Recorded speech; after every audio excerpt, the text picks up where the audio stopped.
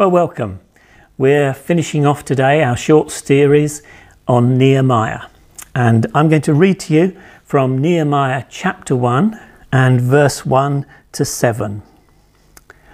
When Sanballat heard that we were rebuilding the wall, he became angry and greatly incensed. He ridiculed the Jews, and in the presence of his associates, the army of Samaria, he said, "What are those feeble Jews doing? Will they restore their wall? Will they offer sacrifices? Will they finish in a day? Can they bring the stones back to life from those heaps of rubble, burned as they are?" Tobiah the Ammonite, who was at his side, said, "What are they building? Even a fox climbing up on it would break down their wall of stones. Hear us, our God, for we are despised. Turn their insults back on their own heads. Give them over as plunder in a land of captivity. Do not cover up their guilt or blot out their sins from your sight, for they have thrown insults in the face of the builders." So we rebuilt the wall till all of it had reached half of its height, for the people worked with all their heart. Let's just pray. Father, we ask you that as we listen to this message, your Holy Spirit would enlarge our capacity to have faith in you, to have faith in the work that you've called us to do, to have faith in the work that Jesus has done. Come, Holy Spirit. Amen. So today's entitled Nehemiah Dealing with Opposition. But let's just bring it up to date slightly. Jesus said this, "In the world you will have trouble. If the world hates me, it will hate you." The Apostle Peter writes, "Your enemy prowls around like a roaring lion, seeking someone to devour."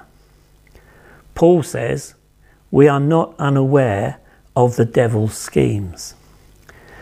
These are just some of the multitude of New Testament verses that let us know that as Christians we will face opposition, we will face troubles, we will face persecution. And Romans 15 verse 4 says, "For everything written in the past was written to teach us, so that through the endurance taught in the scriptures and the encouragement they provide, we might have hope." So as we look at this story of Nehemiah, we're looking for it to encourage us, to give us endurance, and to give us hope. So what do we learn of Nehemiah's trouble? His problem arose because he was rebuilding the walls of Jerusalem. The people of Israel had been in exile, they'd come back from Babylon and they'd rebuilt the temple, and they were beginning sort of temple services again, but the walls were broken down. Walls are important in that day and age. You need them for protection. You need them to identify where the city was. You need walls with gates in so that you can control who comes in and out. Walls were important, and people knew if the walls were built, something was going to be established. Jerusalem would be back.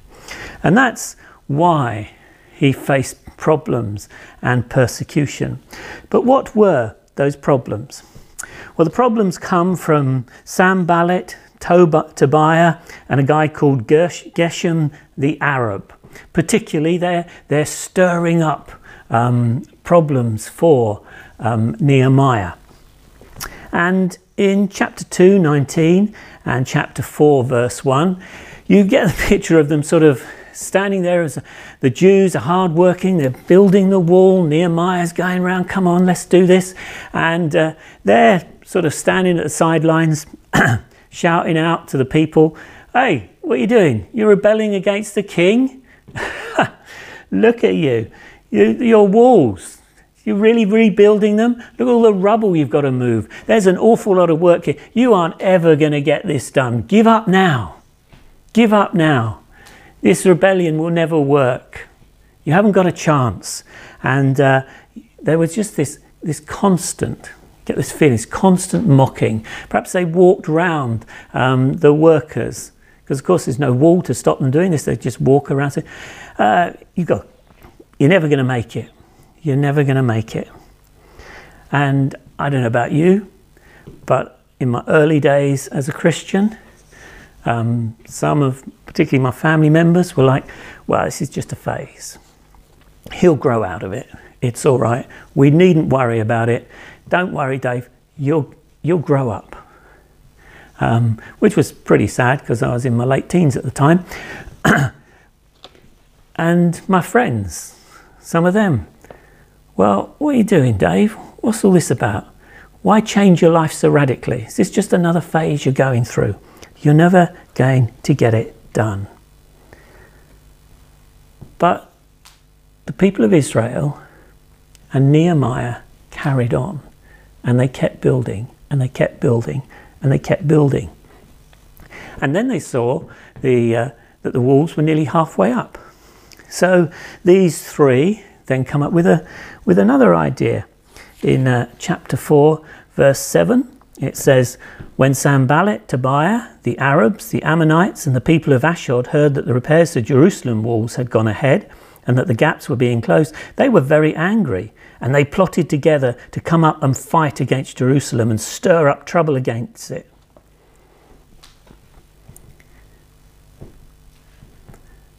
We in the UK have seen for many years a decline in the church. Decline in church membership, decline in the influence of the church, a decline in biblical values, biblical morals. And what we are doing as Open Door, as part of Catalyst, as part of New Frontiers, as part of the broader church in the UK, we are looking to see God bring his glory back to the church. We are looking to see the walls rebuilt once again. We are looking to reverse the trends of declining membership, declining influence of biblical values and morality. And lots of people would say, why waste your time? You're not going to get there. It's never going to happen. But we have the encouragement of the scriptures that tell us there are times of decline and there are times of growth. There are times of persecution. There's a time of great success. We have the history.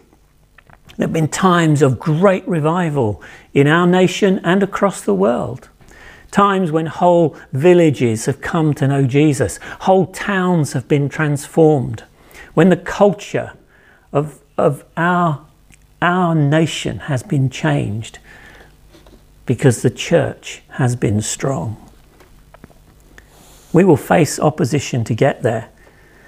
And in 4:7, these three guys tried to stir up trouble. Hang on a minute, you keep building, we're going to kill you. We're going to stir up some trouble. We're going to tell people what you're doing. We're going to go to the king. We're going to go to the governors of the land and say, look, Jerusalem, this used to be a great city. And you know what? They caused all sorts of trouble for the people round about it. You better come over here and crush them before they get the walls up. We're going to cause you trouble. And maybe we will face that sometimes.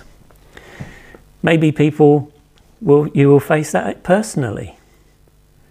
Why do you want to stand as a Christian? You can't hold these values. You can't expect us to believe in your God. You can't expect us to believe in your values. Well, that doesn't matter. We will keep going. We will keep rebuilding the walls. They mocked, they issued threats, they tried to instill fear. We will kill you, we will cause you trouble. Keep on believing what's in the Bible and trouble will find you. Trouble will find you, and trouble will come our way as we stand for biblical values. But then they moved on from that because Nehemiah kept going. And so they started to try to spread lies about him. And there's a beautiful line in the Bible, in Nehemiah's story. It's one that I love.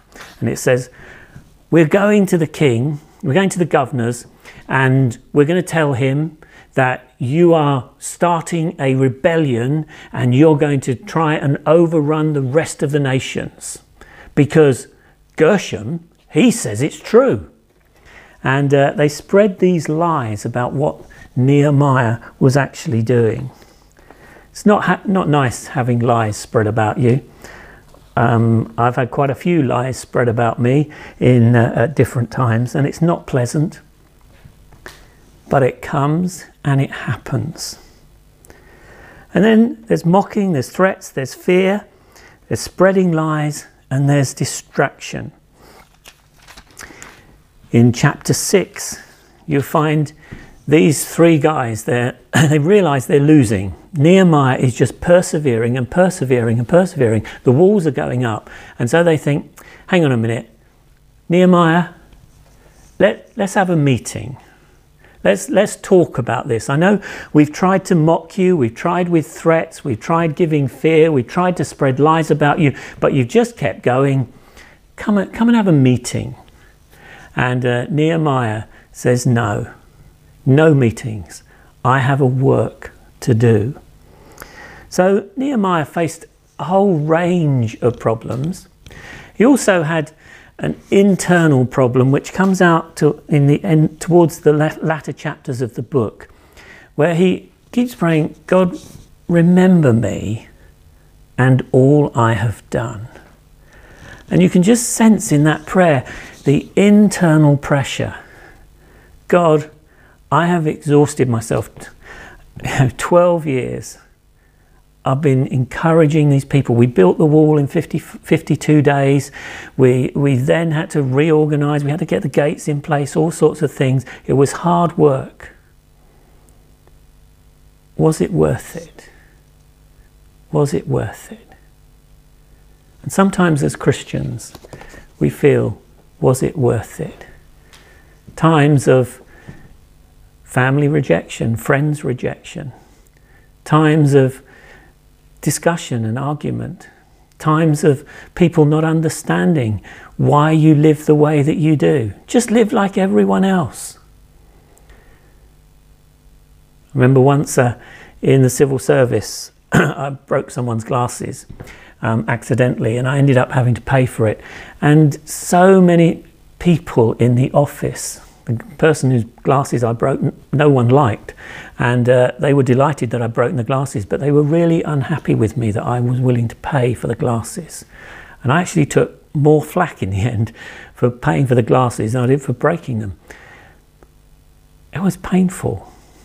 And people just couldn't understand. I couldn't explain why I felt, no, I broke them, I'll pay for them. And sometimes just the values we hold, people don't understand, and it hurts us.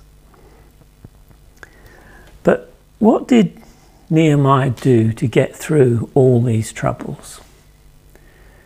We at the moment, you at the moment, might not be having any at all. But you might be. The devil is a roaring lion. I don't know about you, but this third lockdown, it was like, oh, why? Just want to go out. Just want to see my family. I want to see my grandchildren. And just a weight descends. How did Nehemiah overcome all this opposition? Well, first of all, as we read a couple of weeks ago, you find all through Nehemiah times of personal prayer. We read earlier, for everything written in the past was written to teach us, so that through the endurance taught in the scriptures, in the encouragement they provide, we might have hope. Prayer and reading your Bible helps in times of opposition. I don't know about you, I have a plan that I read through the Bible, but in times of opposition, I sometimes just stick to my favourite verses. Verses that have encouraged me at the time. Verses that over years now have brought hope and stirred endurance within me, have reminded me of the great promises that rest on my life, of an eternal life, of a life that isn't based here on earth, but a life that I'm working towards in heaven. A life here and now with God. He'll never leave me or forsake me. He's there to strengthen, encourage, to give perseverance. In times of opposition, I go to those verses. They're underlined in all the different Bibles that I have. What favourite verses do you have? But you find that Nehemiah doesn't just pray on his own. He's about a great work. And so he gathers people to pray. And in these last 2 or 3 weeks, we've been talking about finding sort of 4 or 6 people to pray together, stand with you in life. In times when we can't meet together physically, when sort of Zoom over 10 people is difficult, to have 4 or 5 people that you can sort of talk to, you can maybe WhatsApp, you can maybe Zoom with easily and regularly. Would encourage you to find those people that you can pray with, to help you with opposition, to help you with feelings of sort of depression, and just to lift your eyes and to pray for our towns and our villages, for Northamptonshire, that we will see a great revival from God. Pardon me. The other thing they did was hard work. When the opposition came and said, "You'll never do it, the walls are down, there's so much rubble," they gave themselves to hard work. And sometimes disciplining yourself to pray, to read the Bible, it's hard work. I don't get up every day thinking, "Oh, great, I can read my Bible and pray." Sometimes I do. Probably slightly more often than not, to be honest. But there are days where you think, "Oh, do I really have to read the Bible?" No, you don't. But it will do you so much good if you do. Do you really have to pray? No, but you're coming into the presence of the magnificent and glorious God. Hard work sometimes to discipline yourself. Personal prayer, group prayer, hard work. And in 6:3, you get a magnificent response from Nehemiah. Verse 6, verse 3. Sanballat and Gershom sent me this message: "Come, let us meet together in one of the villages." But they were scheming to harm me, so I sent messages to them with this reply: "I am carrying out a great project. I cannot come down." Nehemiah understood the greatness of the project he was in. Do I understand the greatness of the work that we are involved in rebuilding the Church of God, in rebuilding the church, the dwelling place of God, his people? We are about a magnificent work. Should we be distracted by the world in which we live? Should we be distracted because our values and our vision is different to theirs? Should we be distracted because they want us to live one way and God wants us to live another way? No, we are about a great work. We are building together a community where God dwells, a community together where miracles happen, a community together that brings the life and the love of God into the world in which we live. We are about a great work. Shall our temptations overcome us? No, we are about a great work. We won't give in to them. Shall we just lie down and sleep? Oh no, this is too big for us. No, we are about a great work. And then there were times when Nehemiah, he had a man beside him. As they were rebuilding the walls, this man had a trumpet. And if there was an attack on the walls, the man would blow the trumpet. And Nehemiah was sitting on the higher ground and he could see where the attack was coming. They would blow the trumpet and people would run together, and then they would go together to fight the battle. There are times when we need to blow the trumpet. Times when we want to say, come together and pray as God's community. In the New Testament, the early church gathered to pray, and when they prayed, things happen. Yes, God answers our personal prayer. Yes, God answers us in the small groups. But when the community together pray, there is remarkable power. And as we continue to move together as Open Door, there are times when we will blow the trumpet. We blow it every first Sunday, 8 o'clock in the evening. We believe that in praying together, we will change the world in which we live. We believe we will build the church. As I've been speaking, it's felt very scattergunish to me. It looked good on paper, but it feels very scattergunish. What I would say is this. Nehemiah came to rebuild the walls of Jerusalem. He faced and overcame all the opposition against him.